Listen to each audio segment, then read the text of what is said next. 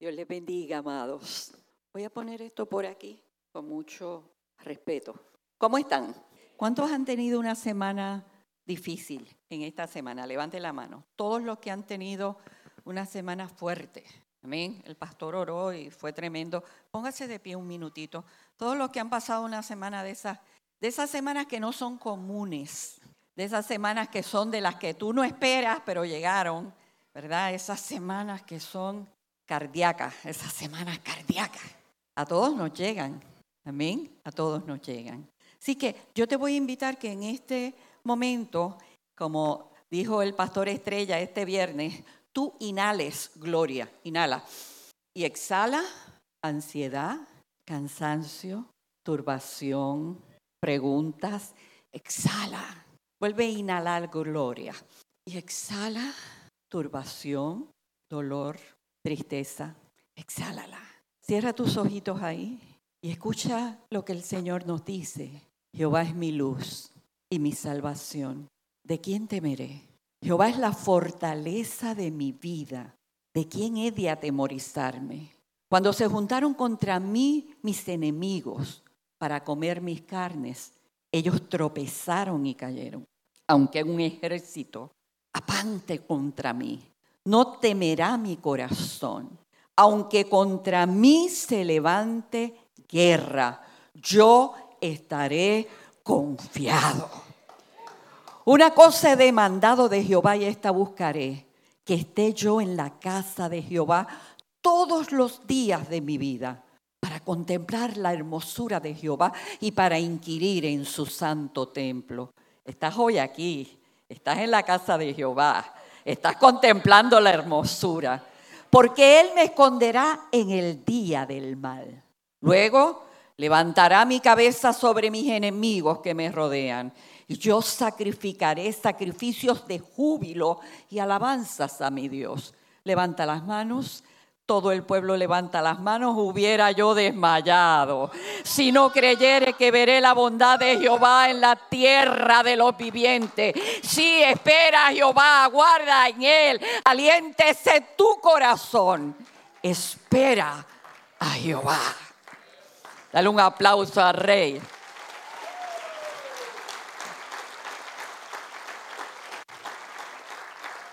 Yo he tenido una semana de esas cardíacas. Esta semana operaron a mi cuñada para ponerle una prótesis de cadera y yo me la voy a llevar para mi casa. Y luego a mitad de semana mi nieto más pequeño se enfermó de vómitos y diarreas y hubo que llevarlo al hospital. Y entonces ayer, para acabar de adornar la semana, mi hijo comenzó a vomitar, se desmayó. Su esposa lo lleva al hospital y estando ella con él, ella empieza a vomitar también. Y entonces los ingresaron a los dos ayer y mi hijo salió con una pancreatitis aguda. Y mi yerna pues está en su proceso, pero lo de ella era virus y ya está. Entonces, de esos días, ¿verdad? Yo me quedé con el nieto y anoche se lo entregué a la otra abuela porque yo venía a predicar hoy aquí. Porque cuando tú estás convencido y estás seguro de que Dios va delante de ti y que en medio de cada prueba que tú tengas que atravesar, Dios está presente, entonces nosotros caminamos por fe siempre y no por vista. Amén. Así que en esta mañana yo te vengo a traer una palabra que probablemente tú dirás, ay, pues hoy trae una palabra de mucho consuelo, de mucho aliento, pero esa no fue la palabra que Dios me dio. Yo no sé si Dios sabía que todos íbamos a estar atravesando por muchas cosas, pero Dios no, como iglesia nos está preparando, ¿verdad? La iglesia comunidad, y Dios ha hablado sobre que va a repartir dones y que va a dar ministerios y que va a hacer llamados en la casa, como lo ha hecho siempre. Pero en esta mañana vamos a hablar de una de las leyes espirituales, porque hay leyes terrenales y hay leyes espirituales. Nosotros en el ayuno hablamos sobre la ley del sacrificio, ¿se acuerdan? La ley del sacrificio, que es una ley espiritual. Pero entonces en esta mañana vamos a hablar de otra ley espiritual que se llama la ley del proceso. La ley del proceso. Dile a tu hermano, la ley del proceso. Y a lo mejor tu hermano, no me hables de proceso. Pero todos los hijos de Dios pasamos por la ley del proceso y la seguiremos pasando hasta que lleguemos al cielo. Amén. Yo voy a leer del libro de los Hebreos, capítulo 5, una porción en el versículo 4 que dice así, en el nombre del Trino Dios, y damos gracias porque esta palabra está bendita y pedimos que sea de bendición a nuestras vidas. Y nadie toma para sí esta honra, sino el que es llamado por Dios como lo fue Aarón. Entonces nos movemos al libro de Juan, capítulo 15, el Evangelio según San Juan, versículo 16. No me elegisteis vosotros a mí, sino que yo os elegí a vosotros y os he puesto para que vayáis y llevéis fruto y vuestro fruto permanezca, para que todo lo que pidiereis al Padre en mi nombre, yo os lo dé. Todos en esta tierra fuimos creados con un propósito y de eso hablé la última vez que prediqué, ¿verdad? Todos hemos sido creados por Dios con un propósito divino y estamos aquí en la tierra para cumplir ese propósito, ¿ok? Y todo hombre y toda mujer debe pasar por un proceso antes de llegar al lugar donde Dios nos quiere llevar. ¿En qué consiste esta ley del proceso? Bueno, número 1, lo primero que llega en la vida de un hombre y una mujer de Dios es el llamado. Usted dirá, yo no tengo ningún llamado. No, todos tenemos un llamado de parte de Dios. Todos. Aquí no hay ninguno que pueda decir, yo no he sido llamado por Dios. Todos fuimos llamados por Dios con un propósito. Amén. Casi siempre pensamos en los 5 ministerios, pero no necesariamente entra dentro de esos 5 ministerios porque hay montones de llamados en las Escrituras, comenzando con el ministerio de servicio, que es uno de los ministerios más hermosos y más gloriosos, ministerio de oración, que son ministerios poderosos en la iglesia, de evangelización. Hay tantos, pero lo importante es que tú estés seguro y sepas, y aunque no estés seguro, entiendas de que Dios tiene un llamado para tu vida.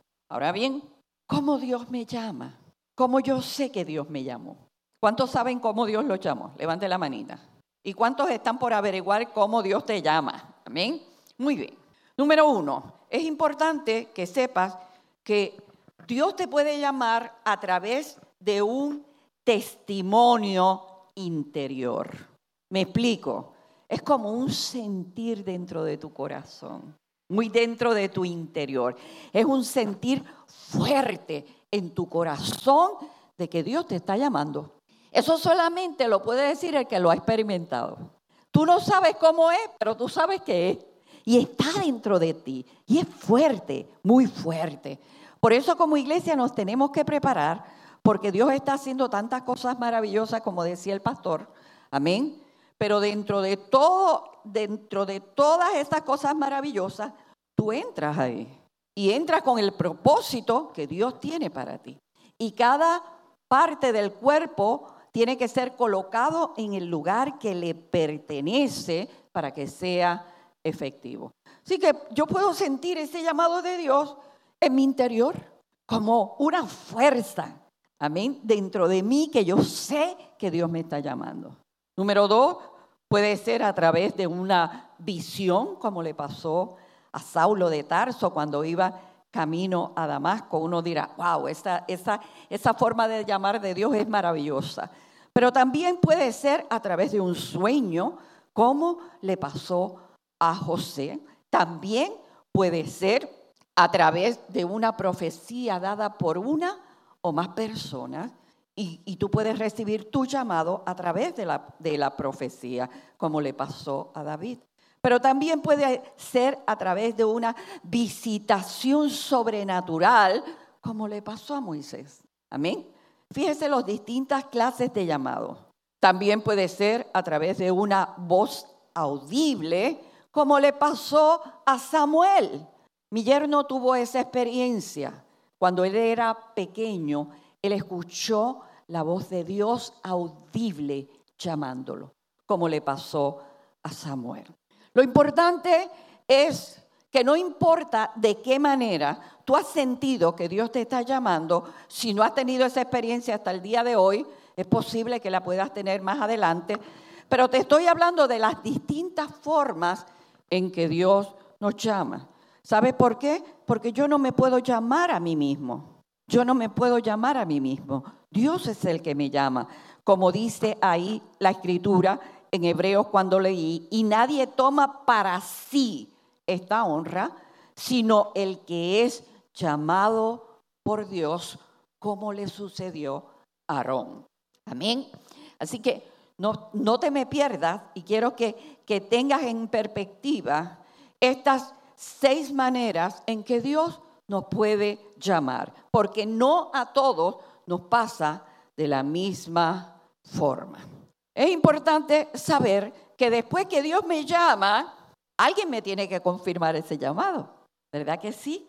Y si tú estás en comunidad cristiana, al que le toca confirmar ese llamado es a la autoridad que Dios ha puesto en esta casa, como el ángel de la iglesia, que es el pastor Edwin. Amén. Dios te va a confirmar. Es cuestión de que entonces, mientras Dios me confirma, ¿qué yo hago? Bueno, me quedo con una actitud en la iglesia de conocer a Dios, de aceptar a Dios, de obedecerlo y de esperar hasta que yo sea llamado y sea enviado. Luego de esto, entonces comienza la ley del proceso. La ley del proceso es cuando Dios comienza a prepararnos. Este es el orden, no hay otro. Y es un tiempo valioso en Dios. ¿Por qué? Porque Dios nos enseña a morir a nuestras ambiciones, nos enseña a morir a nuestro orgullo, nos enseña a morir a nuestras áreas que tienen que ser moldeadas de manera diferente, y también nos enseña, y esta es la parte más importante, a que nosotros moldeemos nuestro carácter.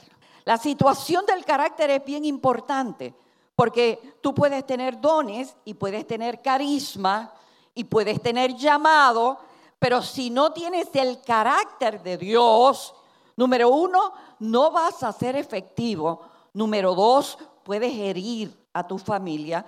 Número 3, puedes herir al pueblo de Dios. Número 4, puedes perder todo lo que has alcanzado en Dios si tu carácter no es formado.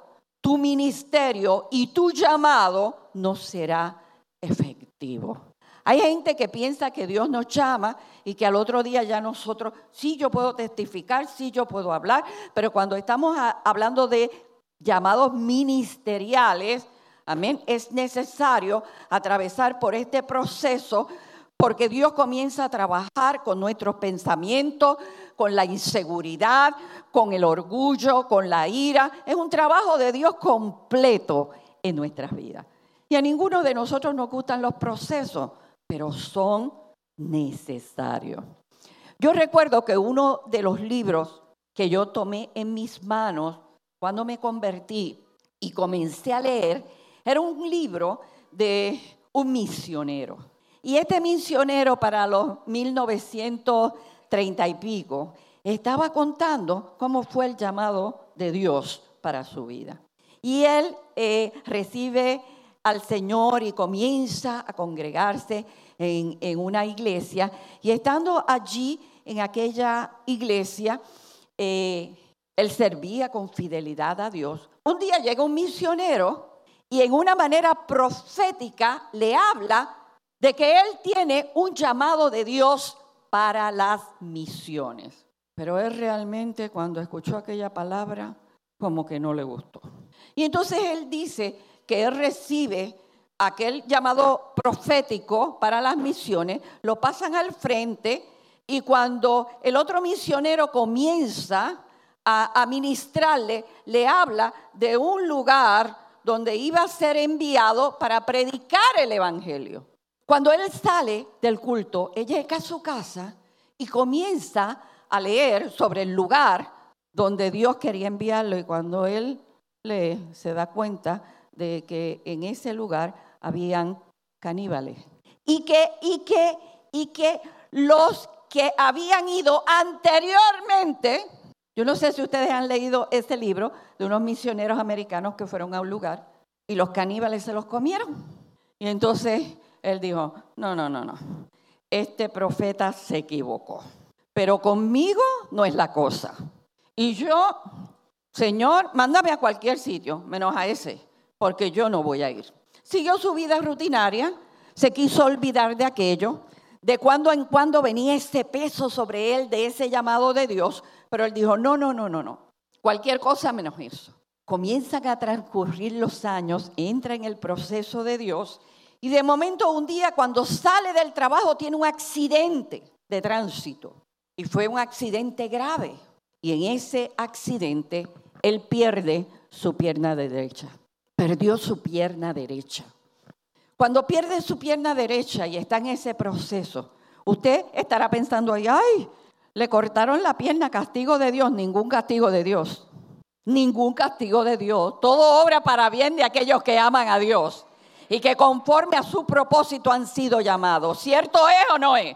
Usted tiene que creerlo. Así que él comienza sus terapias y para aquella época las piernas, no sé si ustedes recuerdan, porque ustedes todos son jovencitos, las piernas de prótesis que se usaban para ese entonces no era como las que son ahora de metal, así bien, ¿verdad? Bien bonitas, ¿no? Eran piernas de goma. Yo recuerdo que en mi iglesia había un hermano que habían otros que decían tiene pata de palo, pero no, después de la de palo vinieron las de goma. Y en la época de este misionero tenía una pierna de goma y le pusieron una prótesis, una pierna de goma. Mientras él está en el hospital y comienza a recuperarse, en aquel quebranto, él mira al cielo y le dice, Señor, perdóname, te voy a servir donde tú digas. Y si tengo que ir a ese lugar que me pediste, a predicarle a los caníbales, voy a ir. Sin pierna, ahora. Después que él sale del proceso de toda la terapia y todo esto, entonces él se prepara y decide ir al llamado que Dios le hizo, porque Dios se lo volvió a confirmar. Y él dice, yo voy a ir. Y fue. En el lugar que tenía que descender, bueno, eso fue uno de los primeros libros que yo leí, imagínense ustedes. Yo decía, Señor, sí, pero allá no. Él va en un avión y el que lo lleva en el avión le dijo, ¿para dónde usted va? Yo voy para tal sitio. Le dijo, pero ahí se comen la gente, sí, yo lo sé. Pues yo lo voy a llevar, pero yo no voy a aterrizar. Yo lo voy a bajar, ¿verdad? Con un paracaídas y usted se queda allí y que Dios lo bendiga. Y entonces vuela el avión, sobrevuela hasta que llega al lugar donde estaba aquella tribu de caníbales y él desciende. Cuando él desciende allí solo, imagínense qué clase de llamadito. Él comienza a caminar y de momento aparece uno de los hombres de la tribu y se le para al frente. Y cuando él lo vio, echó para atrás y cuando miró para atrás había otro y otro y otro y otro y otro.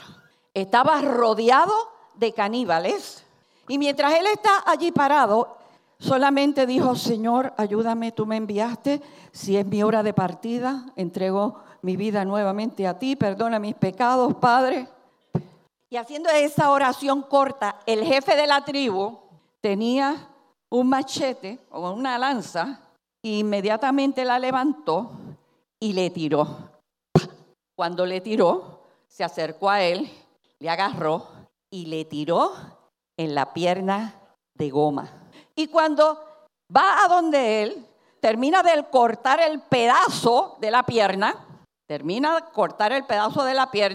la coge, se la echa a la boca y comienza a mascar.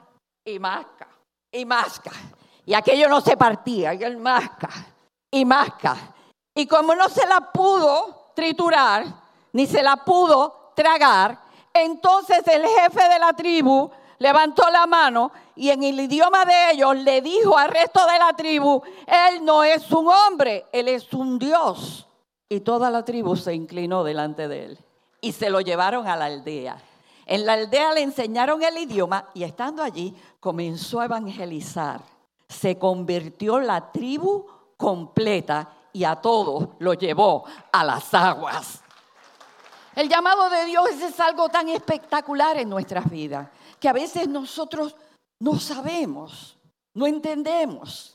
El llamado de Dios viene en 2 etapas. La primera etapa es la etapa del manto del llamado. A mí me encantan los mantos. La primera etapa es el manto del llamado. ¿Se recuerdan cuando Segunda de Reyes? No, Primera de Reyes es el primer llamado. Cuando Elías, Dios le dice, aquí todo el mundo te ha dejado, y Dios lo llama en la cueva y le dice, no, Elías, todavía hay 7,000 rodillas que no se han doblado ante Baal, sal de ahí, ya tengo a alguien escogido que va a ser tu sucesor. Y entonces Dios le dice, ve a donde está Eliseo. Y él llega y Eliseo estaba con unas yuntas de bueyes. Y cuando él estaba con esas yuntas de bueyes, Eliseo está ahí trabajando, viene Elías y le tira su manto a Eliseo. Ese primer manto que nosotros recibimos es el manto del llamado. Ese es el primer manto. Y de que tú recibes ese primer manto a que te pongan el segundo manto, pasa un largo tiempo. Porque tienes que entrar en ese proceso, donde Dios comienza a trabajar con tu vida, con tu carácter, con tus actitudes, inclusive con tu familia.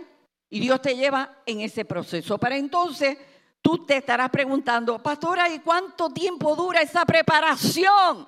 Depende. ¿Depende de qué? Depende de tu obediencia incondicional. Nosotros podemos retrasar los llamados de Dios. Qué bueno que Dios es paciente, ¿verdad? Pero nosotros los podemos retrasar. ¿Por qué? Porque no estamos dispuestos a obedecer a Dios incondicionalmente. Lo segundo es tu compromiso genuino con Dios. Tiene que haber un compromiso genuino con Dios. Número 3, tiene que haber fidelidad y tiene que haber perseverancia. Tú dirás, ay, no, como que no me encanta. Pero no importa, esto es así.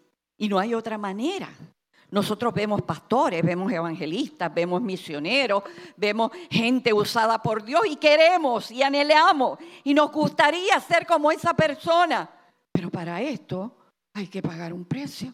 Esto no es tan fácil, esto no es tan sencillo. Si fuera fácil, dile a tu hermano, si fuera fácil, cualquiera lo haría. Claro, pero no es así, no es así. Así que yo quiero decirle a alguna persona que está aquí por primera vez, que nunca ha venido a la iglesia o que está visitando por segunda o tercera vez, ¿sabe una cosa? Tú no estás aquí por casualidad. Yo tengo que decirte que hay un llamado de Dios para ti. Y si alguien insistió en que tú llegaras hoy a la casa porque está pasando por alguna prueba, por alguna crisis, por alguna circunstancia, te tengo que decir en esta mañana que todo obra para bien de aquellos que aman a Dios y que han sido llamados con su propósito. Amén. O sea, tú estás en el propósito de Dios. Tú estás en la agenda de Dios, aunque tú no lo sepas. No importa que no lo sepas. Amén. Tú estás ahí. Después que Dios nos separa y que Dios ordena, entonces llega el tiempo en que Dios nos consagra y nos ordena para un uso exclusivo para la gloria de Dios. Y ese es el segundo manto. El primer manto era el manto del llamado. El segundo manto es el manto donde va a comenzar el ministerio. Y entonces nosotros nos preguntamos, wow, es que me falta esto, me falta aquello, me falta lo otro, tengo estas debilidades, tengo estas flaquezas, tengo estas faltas, no tengo dinero, ¿cómo voy a llegar? ¿Cómo voy a hacer? Porque nosotros, mire, de verdad que nos encanta buscar situaciones adversas para lo que Dios quiere hacer. Se nos olvida que Dios es el Dios que tiene el control, que Dios es el Dios que sabe todas las cosas. Yo me acuerdo cuando Dios me llamó a mí al ministerio y llegó el tiempo del ministerio. Yo tenía mi negocio y era un negocio bien lucrativo y me dejaba mucho dinero y en mi casa habían deudas, ¿verdad? De la casa con mi esposo y todo. Amén. Y cuando Dios me llama y me dice, tienes que venir, y a los 6 meses entonces el pastor me dijo, tiene que venir a tiempo completo, Dios la necesita a tiempo completo. Yo cerré mi negocio, no miré atrás y seguí caminando hacia el frente. Y los problemas económicos estaban ahí. Mi papá había caído en cama y yo lo estaba cuidando. Miren el momento que Dios me llama. Amén. Y en medio de todo eso, tuve que cerrar los ojos y decir, Señor, mi vida está en tus manos, como tú quieras, donde tú quieras, como tú digas. Y encárgate tú de lo demás. Llevo 50 años sirviéndole al Señor y Él nunca me ha faltado. Él nunca me ha fallado. Él nunca me ha dejado. Y he probado de todo porque tenemos que probar de todo. Sé vivir humildemente, sé tener en abundancia, en todo y por todo he sido enseñado. Dios nos enseña. Así, para tener de todo como para tener hambre. Todo lo puedo en Cristo que me fortalece. Cuando nosotros comenzamos la misión evangélica cristiana, estábamos en un lugar pequeñito frente a los laboratorios de Antomatey. Y estando allí, en aquel lugar, llegó un hombre puertorriqueño que Dios le había hecho un llamado a ir a predicar a Haití para aquella época. Y entonces ese hombre era un hombre humilde, no era un hombre que tenía dinero, no era un hombre rico ni nada de eso. Y Dios lo llama para predicar en Haití y él dijo, Señor, me estás llamando. Este no le pasó como al primero, pero dijo, Señor, me estás llamando para Haití. Allí lo que hablan es creol. Yo no sé hablar creol, yo no sé cómo comunicarnos con ellos. Señor, y yo no tengo dinero para comprar un pasaje para llegar a Haití. Y Dios le dijo, prepara una maleta. Ahorita vamos a llegar al final, cuando te voy a decir que ya tú puedas entender que estás preparado. Prepara una maleta. Y él le dijo, una maleta, sí, echa la ropita que tiene, echa esto, echa aquello, porque vas de viaje. Y él le dijo, Señor, ¿para dónde va? Y el Señor le dijo, para Haití. Y él preparó la maleta y preparó las cositas y echó su maletita. No tenía esposa, no se había casado, no tenía hijos, preparó la maleta y le dijo, aquí está la maleta, Señor, ¿para dónde voy? Y el Señor le dijo, para el aeropuerto. Y él le dijo, para el aeropuerto, no tengo chavo, ¿con qué voy a comprar un pasaje? Ve al aeropuerto. Llegó al aeropuerto y buscó los vuelos de los aviones y buscó la línea para los que iban para Haití, ¿verdad? La que volaba para Haití, de Dominicana. Y allá él fue y se paró allí. Y él dijo que él vio toda la gente allí sentada y toda la gente con su equipo y sus cosas. Y se sentó en una de las sillas y le dijo al Señor, yo no sé cómo voy a llegar a Haití. Yo estoy aquí por obediencia, pero de verdad que si yo le cuento esto a alguien va a pensar que estoy loco. Es más, te voy a ser sincero, Señor, yo creo que yo estoy loco. Yo creo que yo estoy loco. Y se sentó en una de las sillas y él dice, y este testimonio lo escuché yo presencial porque fue a nuestra iglesia, y él dice que él se sentó en la silla, espera, y de momento le dieron deseos de ir al baño. Y él fue y entró al baño, hizo su necesidad y cuando salió del baño del aeropuerto de Puerto Rico y sale del baño, cuando comienza a mirar ve que todo era diferente. Todo era diferente. Y de momento en creol escrito en otro aeropuerto decía, bienvenidos a Haití. Y él dijo, ahora sí que me volví loco. Ahora sí que me volví loco. Siguió caminando y cuando llegó a una de las sillas, allí estaba la maletita. Dios lo había traspuesto de Puerto Rico a Haití. Por eso fue que le dijo, prepara la maleta y no preguntes nada más. ¿Y sabes qué? Lo más interesante de esto es que él dice que cuando él comenzó a escuchar a los haitianos hablando en creol, él los entendía. Él los entendía. Y él decía, pero ¿cómo es esto? Y allí se quedó como misionero en Haití. Y fueron muchas las vidas que rescató para el evangelio. Así que ese es el mismo Dios. Eso pasó en el 1975, pero Dios no ha cambiado. Él sigue siendo el mismo Dios. Y si Él fue el Dios que te llamó, Él es el Dios que hará. ¿Cierto? ¿Cierto? En uno de los días de clamor que hubo, usted dirá, ¿qué muchas cosas cuenta esa pastora? Pues que estoy vieja, he tenido muchas experiencias. Yo recuerdo que estando en el Morro, encuentro allí un grupo de hermanos que estaban sentados y encuentro un hermano que estaba allí sentado y comenzamos a hablar y todos nos sentamos. Y entonces él me comienza a contar su testimonio, un hombre ya mayor de color que vivía en Loíza. Y entonces, para que usted vea las cosas que Dios hace, y ese hombre estaba allí sentado y comenzamos a hablar. Y él me cuenta, yo conocí a Cristo para el 1940 y pico. ¡Qué bueno! Le dije, qué bueno. Y ¿sabe una cosa? Yo me convertí y yo tenía un anhelo tan profundo de conocer a Dios, pero yo era analfabeta. Yo no sabía ni leer ni escribir. Ni leer ni escribir. Y yo llegaba a la iglesia con aquel anhelo. Yo veía a todo el mundo con sus Biblias. Y yo sentía un anhelo profundo de tener una Biblia en mis manos. Y yo decía, pero ¿para qué voy a tener una Biblia? No sé leer. Y una noche, en sueños, Dios le habla y le dijo, te voy a enseñar a leer. Te voy a enseñar a leer. Y entonces él le dice, ay, qué bueno, Señor. Y el Señor le dijo, pero va a ser en hebreo. Va a ser en hebreo. Y él dijo, en lo que sea, yo lo que quiero es leer. Y entonces, él tiene ese sueño, se queda calladito. Y en esa misma semana, el pastor de él tiene un sueño donde Dios le dice, regálale una Biblia al hermano Ignacio. Y él le dice, Señor, ¿pero para qué le voy a regalar una Biblia al hermano Ignacio si él no sabe leer? Regálale una Biblia en hebreo, que yo lo voy a enseñar a leer. Y el pastor fue, compró la Biblia. Oye, yo no sé qué pasa con nosotros, como estamos como que tan cibernéticos, ¿verdad? Se nos hace como tan difícil creerle a Dios las cosas. Cuando uno sale, a Edwin le tiene que haber pasado, sale uno de Puerto Rico y ve tantos milagros y tantas cosas y tanto mover de Dios, aleluya. Es que allá no hay mucha cosa y dependen de Dios para todo. Pero como ahora todo es, ¿verdad? No, todo tiene que ser probado y todo es cibernético. Mire, yo me he quedado media bruta porque yo no soy cibernética.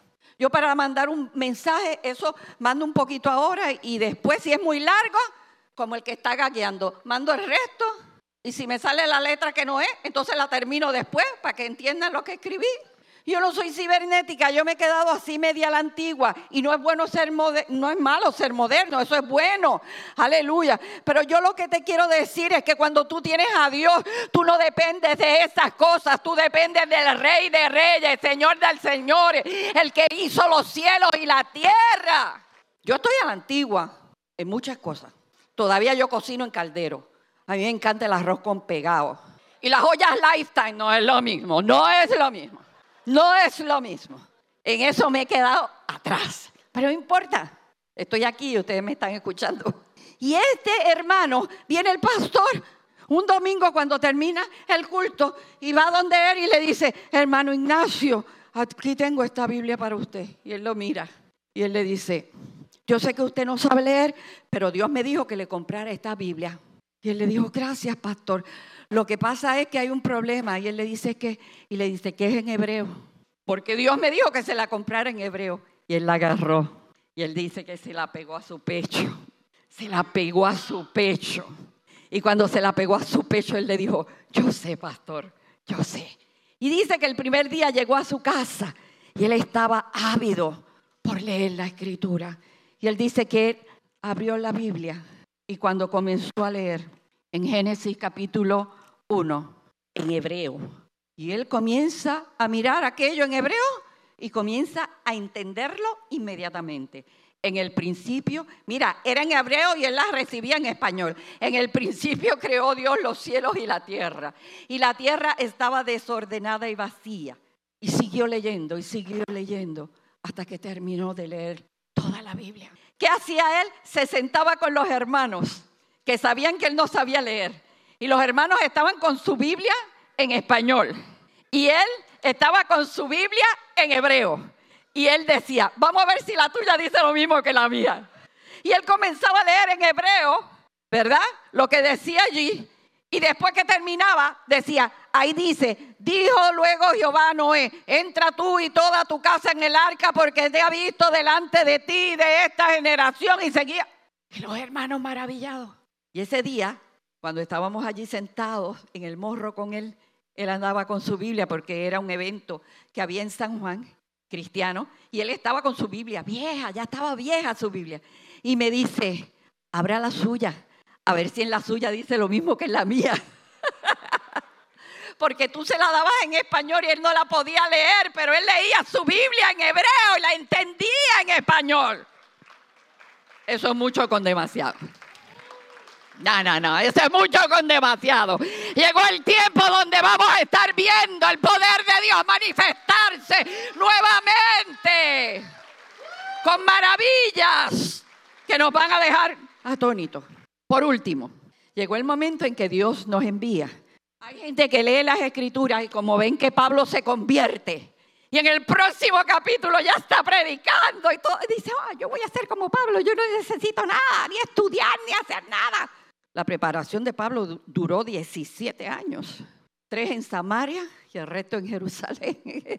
17. ¿Okay? Ahora, ya Dios encuentra que has alcanzado la madurez necesaria para que entres y te pongan el segundo manto, que es el manto del comienzo del ministerio. Eliseo había recibido el primero, ahora iba a recibir el segundo. Y él le dice, Eliseo a Elías, ¿qué tú quieres que yo te haga antes de irme? Yo quiero una doble porción de tu espíritu que venga sobre mí. Cosa grande has pedido, cosa difícil has pedido, pues eso yo quiero. Una doble porción de tu espíritu. Bueno, si tú me ves cuando yo me vaya, te será dada. Sí, y si no, no. ¿Y sabes qué? Vino Dios y se llevó a Elías en un carro de fuego, con caballos, y Eliseo mirándolo. Eso es tipo de rapto. Y entonces allá, Eliseo ahí, pegado, mirándolo, y lo ve que se está levantando. Aleluya. Ven acá, hermano. Ven tú. Y lo ve que se levanta y ya se está yendo Elías. Y se queda Eliseo acá abajo. Oh, carro de Israel y su gente de a caballo. Padre mío, le estaba diciendo a Elías, Padre mío, carro de Israel y su gente de a caballo, no se te olvide lo que te pedí. Eso se lo añadí yo. Y cuando lo está mirando y está ahí pegado de momento, ¡pum! Le cae el manto, el segundo manto, el manto del llamado ministerial ya lo tenía. Le cae el manto para el comienzo del ministerio. Quédate con él un ratito, no te vayas. Y entonces Eliseo dijo, ya estoy terminando. Eliseo dijo, déjame ver si esto funciona. Se fue hasta el Jordán, en la orilla. Ahí, vete al Jordán, ahí en la orilla. Obedece, porque eso... Ya tiene el segundo manto encima.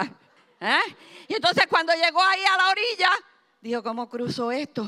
Déjame ver si esto funciona. Y tiró el manto en el agua. Y ¿sabe que cuando lo tiró, no dijo dónde está el Dios de Eliseo? Dijo, ¿dónde está el Dios de Elías? Y cuando dijo eso, el río se abrió en dos para que pasara. Y allá al otro lado estaban los profetas mirando. Quédate con él un ratito. Ahora, ¿cómo yo voy a saber? Y con esto termino. Que ya yo he alcanzado suficiente madurez. Y todos aquellos que tengan llamado, es importante que te escudriñes a ti mismo hoy. A ver si has alcanzado suficiente madurez, porque es en el momento en que Dios te envía. Número 1, ya sabes escuchar la voz de Dios. ¿Por qué es importante saber escuchar la voz de Dios? Porque cuando comiences el ministerio vas a comenzar a vivir muchas circunstancias difíciles. Y escúchame, no siempre va a estar el pastor a tu lado. No siempre van a estar los hermanos a tu lado. No siempre vas a tener a alguien que tú le puedas decir, ora por mí, que yo necesito oración. Vas a tener que depender única y exclusivamente de Dios y para eso tienes que aprender a escuchar su voz. Y quiero decirte en esta tarde que la voz de Dios es inconfundible. Inconfundible.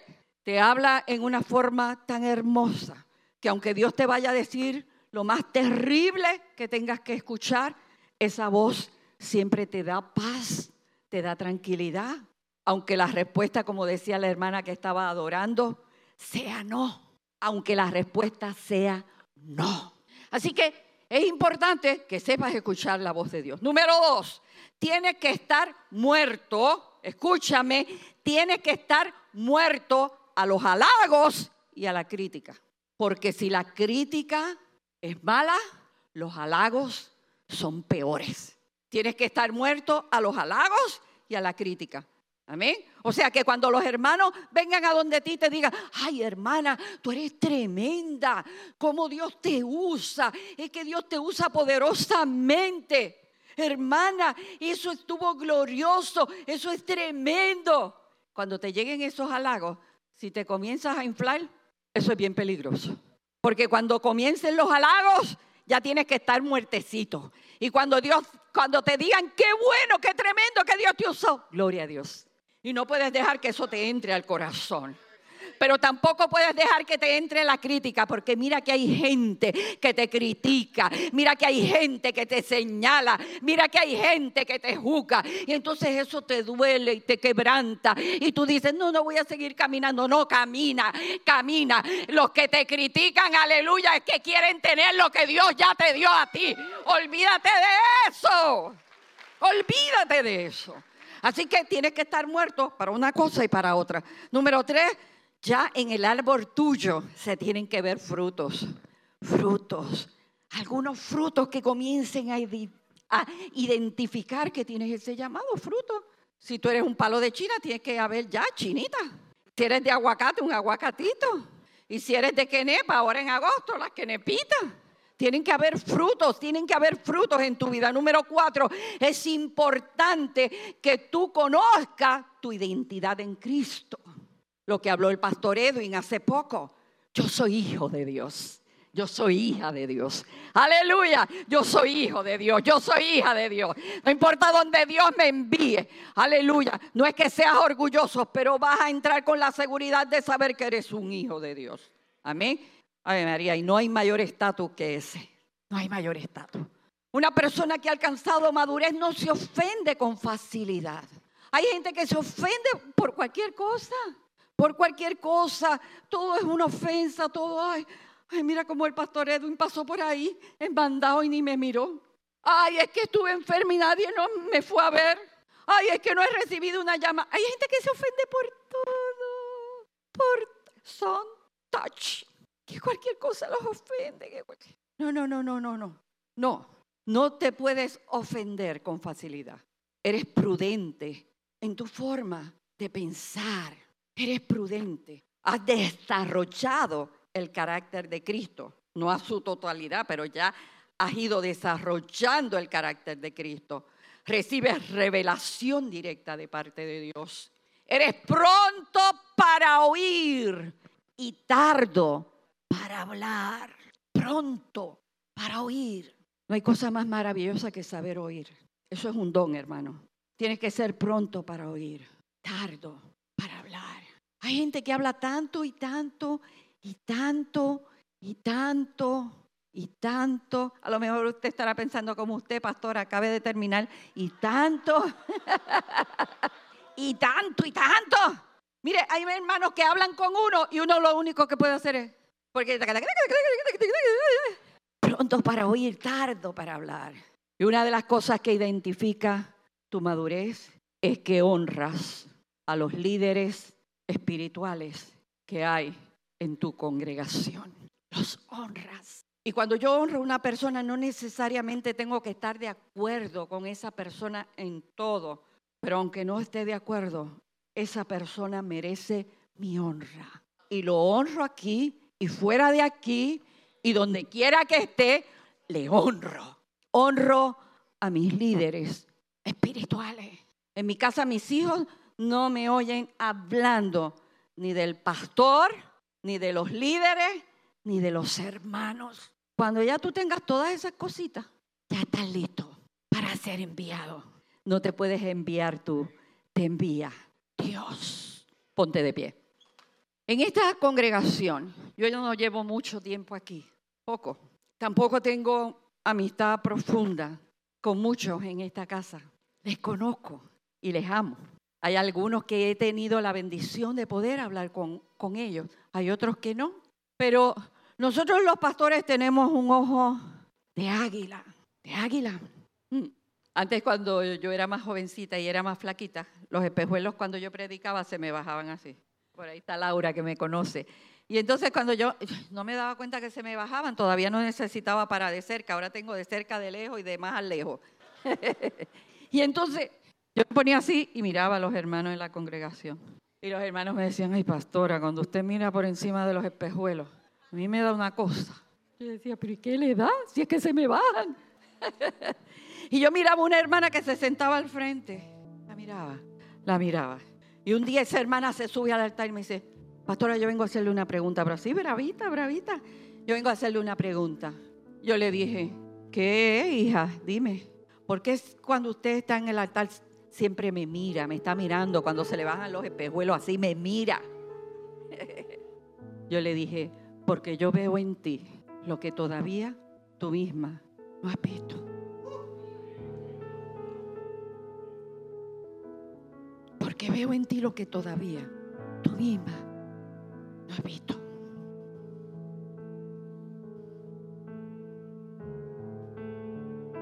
Eso es así. Y aquí hay mucha gente que ya tiene los dos mantos. Ya tiene los dos. Christopher, ya tú tienes los dos mantos. Ya tienes los dos. Los pastores de esta casa ya tienen los dos mantos. Son pastores. Yo le voy a pedir a los pastores que vengan acá. Los pastores de la casa vengan.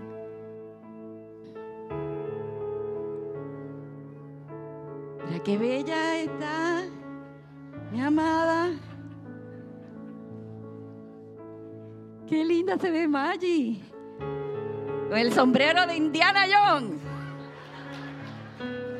Eso está bello, me encanta. A mí me encanta cómo son ustedes. Me encanta. Aquí están los pastores. Muy bien.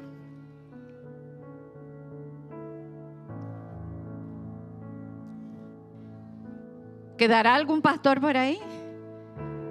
Usted dirá, ¿seré yo, Señor? ¿Seré yo? Como dijo, ¿seré yo? Mire, a mí siempre el pastor me llama, porque yo soy, usted sabe que yo en el púlpito me como los niños crudos, pero abajo soy otra cosa, yo soy tímida. Y a veces el pastor me dice, venga, vamos a ministrar. Venga, hermana. Ahora, ya ellos tienen los dos mantos. Pero aquí hay gente que tiene solamente el primer manto y hay más. Hay más. Lo que pasa es que yo voy a traer al altar los que Dios me ha mostrado. Que ya tiró el primer manto sobre ellos. Amén. El manto del llamado. Hay más. Usted no diga, ay, Señor, y yo. Tú estás en la lista. Ay, pero hoy no me llamaste. Pues espera. Tienes que esperar. Ah, pues me tengo que ir. No, no te vayas. Espera. Ya Dios te va a mostrar. Te dije que una de las cosas es recibir el llamado de Dios, convertirte, ser procesado, esperar. Eso es lo menos que nos gusta, ¿verdad? Esperar. Ok. Ah, ¿lo tienes tú? Ok. Yo voy a ir tirando el primer manto sobre algunos que Dios me ha mostrado. Algunos. Usted dirá, ¿seré yo, señora? Pues pregúntale. Es solamente sobre los que Dios me ha mostrado. Amén. No quiere decir que no hay más. Aquí están todos, han sido llamados por Dios. Todos. ¿Ok?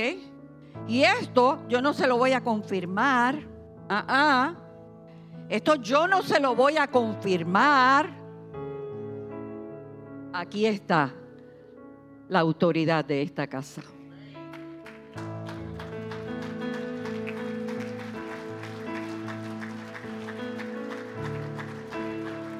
¿Ok? Voy a bajar.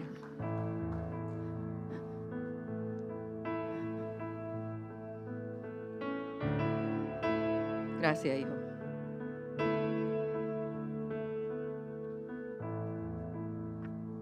Estamos esperando grandes cosas de Dios. Y ya Dios comenzó a hacer grandes cosas. Y como tú estás tan cerquita, ven, hijo.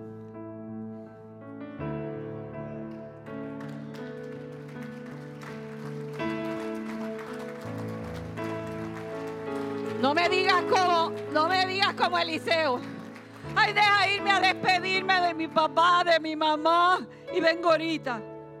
Y Eliseo le dijo, en puertorriqueño, voy a parafrasear, en puertorriqueño.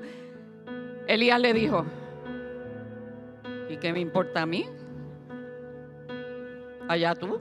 En otras palabras, yo no fui el que te llamé, a ti te llamó Dios. Mira a ver cómo le vas a contestar, porque a ti quien te llamó fue Dios. Mira a ver lo que vas a hacer. Podemos decir sí, podemos decir no, como dijo el que le amputaron la pierna.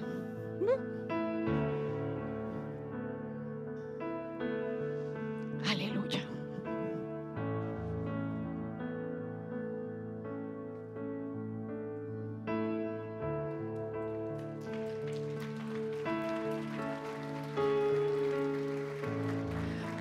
Usted dirá, pastor, ¿y para qué Dios me llamó? Pues yo no sé, pregúntame. El que llama es Él, no soy yo. Pregúntale. Ay, voy a avanzar, que ya tienen hambre.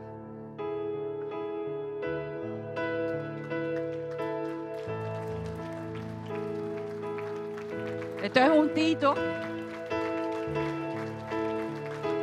Si no es un tito, no sirve. Esto es un tito.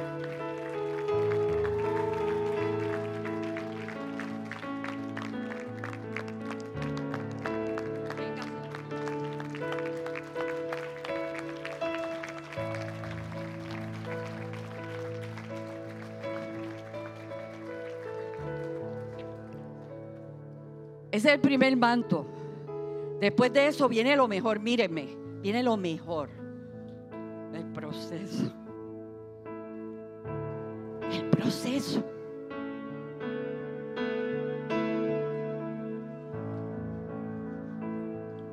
Aleluya.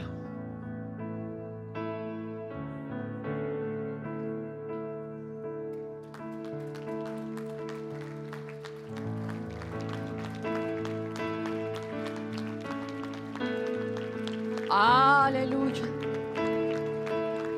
Gloria a Dios. Gracias, Señor. Oye, ¿habrá alguien aquí que no le ha dado el corazón a Cristo? Y que quiera recibir ese primer llamado de Dios, donde Dios le dice, te traje hoy aquí para decirte que estás en mi noticia, que eres importante para mí, que te traje porque quiero bendecir tu vida, que te traje porque quiero que sepas cuánto te amo, que te traje para que sepas que tengo un propósito eterno para ti.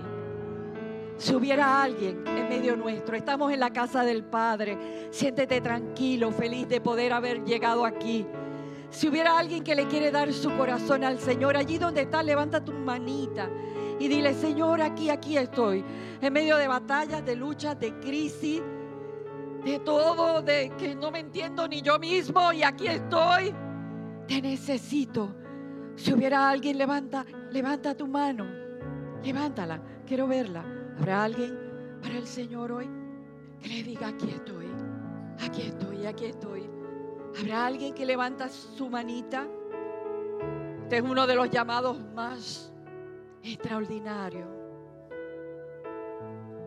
Aleluya. Aleluya. Aleluya. ¿Dónde está tu esposo?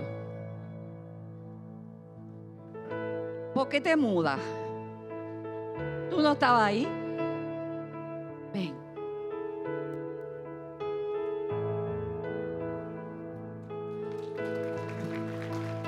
No es solito, es con ella. Es con ella.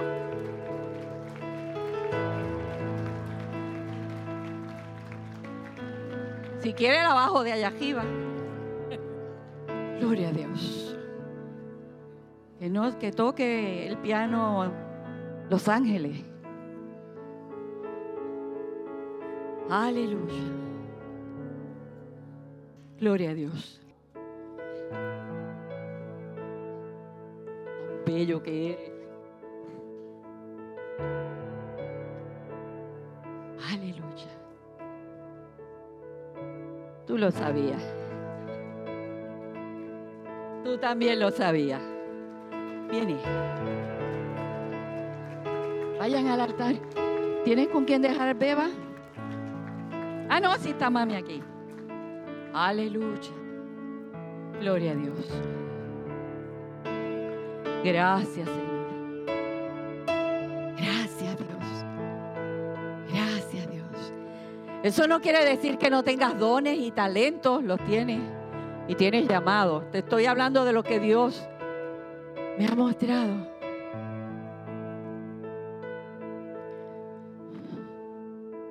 ¿Dónde está tu esposo? ¿Salió? Ven.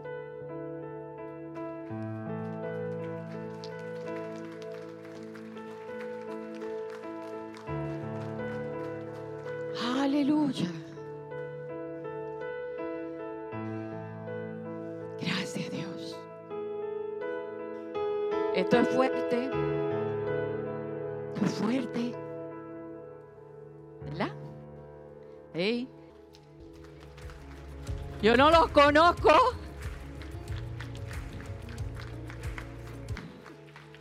Gracias, Dios. ¿Para qué será que Dios los quiere?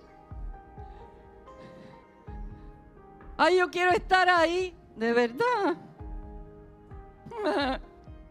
A veces uno pide y no sabe lo que pide. Gloria a Dios. Ya tú tienes los dos mantos. ¿Tú? Ya tú tienes los dos mantos. Gloria a Dios. ¿Dónde está tu esposa? Vete, búscala.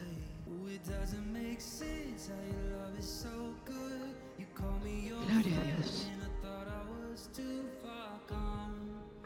Gloria al Señor.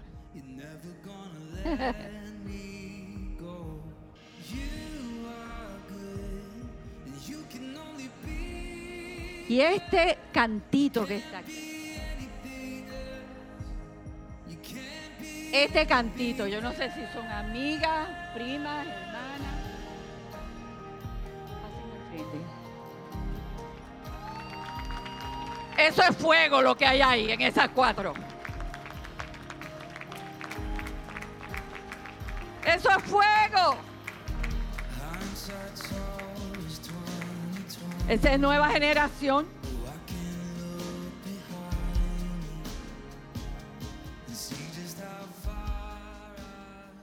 Gracias, Dios.